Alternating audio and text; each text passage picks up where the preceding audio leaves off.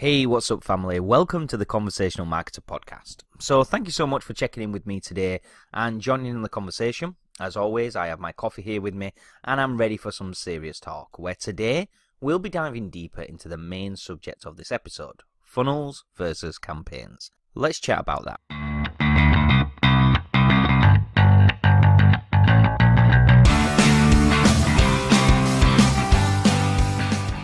So happy Friday to all my listeners. Hope you've had an amazing week and have something great lined up for the weekend too.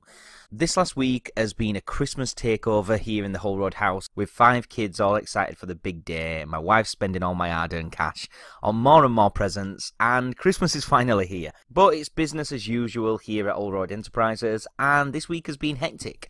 Content creating like crazy, working on some amazing concepts for Leap, some updates, some traffic generators, and a $1 million January launch. Well, we don't do things by half measures here, and I can promise you that. As this week, I decided to engage my audience with a challenge that I think everyone should be doing as much as possible, and one that I certainly try and carry out around about 3 times a week. So let's start the subject of today's episode, where all good conversations start, with the story. I'm asked all the time how I manage to do so much, and to be honest with you, I don't really do that much at all, but what I do manage to produce, I make the most of. I repurpose all my content and ensure that putting some variation of this message across all platforms that my audience hang out on. Now, this allows me to do one solid piece of content and chop it up and put it back together again in the ways that are needed for the platforms that I've got influence on. And this was my main focus of the challenge that I run. Now, I set my audience a task of being in all places at all times, with a very simple, omnipresent marketing concept that Frank Kern promotes in his products, and the concept is so simple. So I asked my audience to think of their audience. What struggles are they having in their business and their lives? What would they benefit from learning? What could we tell them in order for them to make a difference in their lives? And now that we had a subject, I wanted them to write out content. And in this challenge, the content was going to be in the form of a blog post. Now, I asked them to write out a blog post about the subjects that they'd chosen.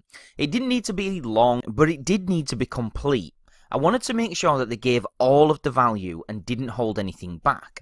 And once the blog post had been created, I wanted them to post this out on their Facebook page for their audience to see. Now that the first task was done, I then wanted them to take it one step further. From here, I asked them to make some slides covering the main points of what the blog post was covering. They could use Keynotes or Google Slides or any program they wanted to use, and they didn't need to be heavily produced. So once they created the slides, I needed them to do a screen record of them reading from the slides, in such as a webinar style. This is pretty easy to do with software such as Screencast-O-Matic or related screen recording programs. This video was to be uploaded to YouTube and then shared on Facebook. And I asked them to link the blog post in the YouTube description and to their social media platforms and website. Lastly, I asked them to take an image of either themselves or something related to the subject they were talking about, add a caption taken from the content. They could do this on Canva or PicMonkey or Photoshop, it makes no difference, and then post this out on Instagram.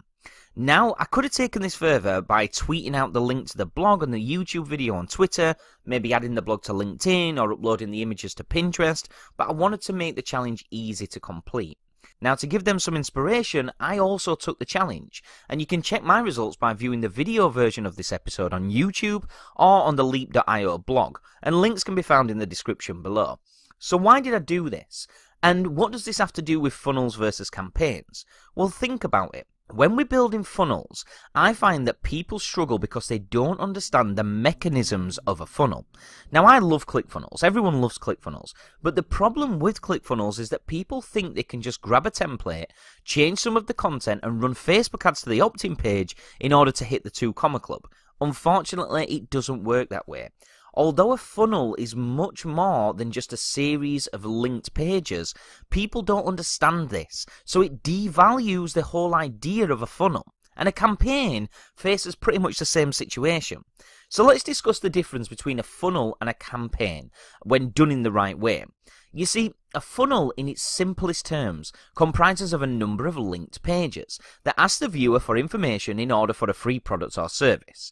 From here, they tend to offer a small one-time offer optional upgrade, possibly to maybe a downgrade product depending on the flow, and then they contain a series of emails that are sent out once a viewer has entered the information at the first point of entry. These emails contain information both related to the product and service that you want the viewer to eventually take you up on. Now, sometimes a funnel will include a chatbot as opposed to an email autoresponder and can include checkouts and payment carts and so much more. Now, let me say once again that this is a funnel in its simplest terms. You can go much deeper with a funnel, and I'd certainly suggest you do, but for purposes of understanding what a funnel is, I've used this example. So what's a campaign? Well, a campaign is a funnel, or a series of funnels that make up an entire campaign. Let me explain this a little bit better by giving you an example. Let's take a web design company. Let's say that they have a free website review offer, that they're getting the clients on the phones and then they're upselling the services.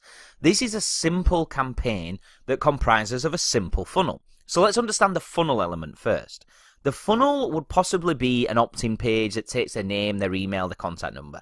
From here, we'd then send them out a series of emails that welcome them to the product and ask the extra information we need in order to carry out our review. So we'll make this super simple in order for you to fully understand the differences here. So let's say that the funnel was as simple as that. An opt-in page leading to a thank you page asking them to check for their email. This is a simple funnel in raw form. So where does the campaign come in? Well, the campaign is what goes around the funnel. I like to split a campaign into three sections: the traffic, the engagement, and the retarget. Let's have a look at the traffic element. We need traffic to send to the first page of the funnel. This can be done with Facebook ads quite easily, but also we want to be putting out focused content in the form of blog posts, podcasts, videos, images, anything that we can that will talk about the importance of having a high-performing website in this example. We'd be driving the traffic from this content over to the first page of the funnel too. The engagement is simply the funnel we mentioned previously, so what happens when they see the opt-in page through to us getting on a call with them? The funnel will handle this. And then that leaves us with the retargeting. This can be done via an email or a chatbot campaign, maybe some Facebook or YouTube retargeting ads, and maybe more content that's focused around the people who checked your funnel but didn't take the next step. This is a campaign. It's the bigger picture overview of what you're doing in order to drive people to your products and services.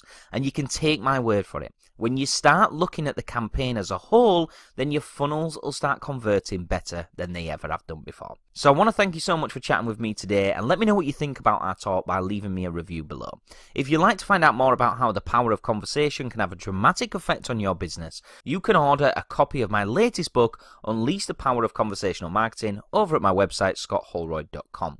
You can also download this entire podcast in written form, join in the conversation over in the Conversational Marketer Facebook group and on my chatbot. Plus, if you would like to learn more about the subject of today's chat, you can join me over on my blog at leap.io/blog. Links to everything mentioned can be found over on my website and in the show notes below. So thanks for chatting with me today, and until the next episode, I'll catch you in a bit.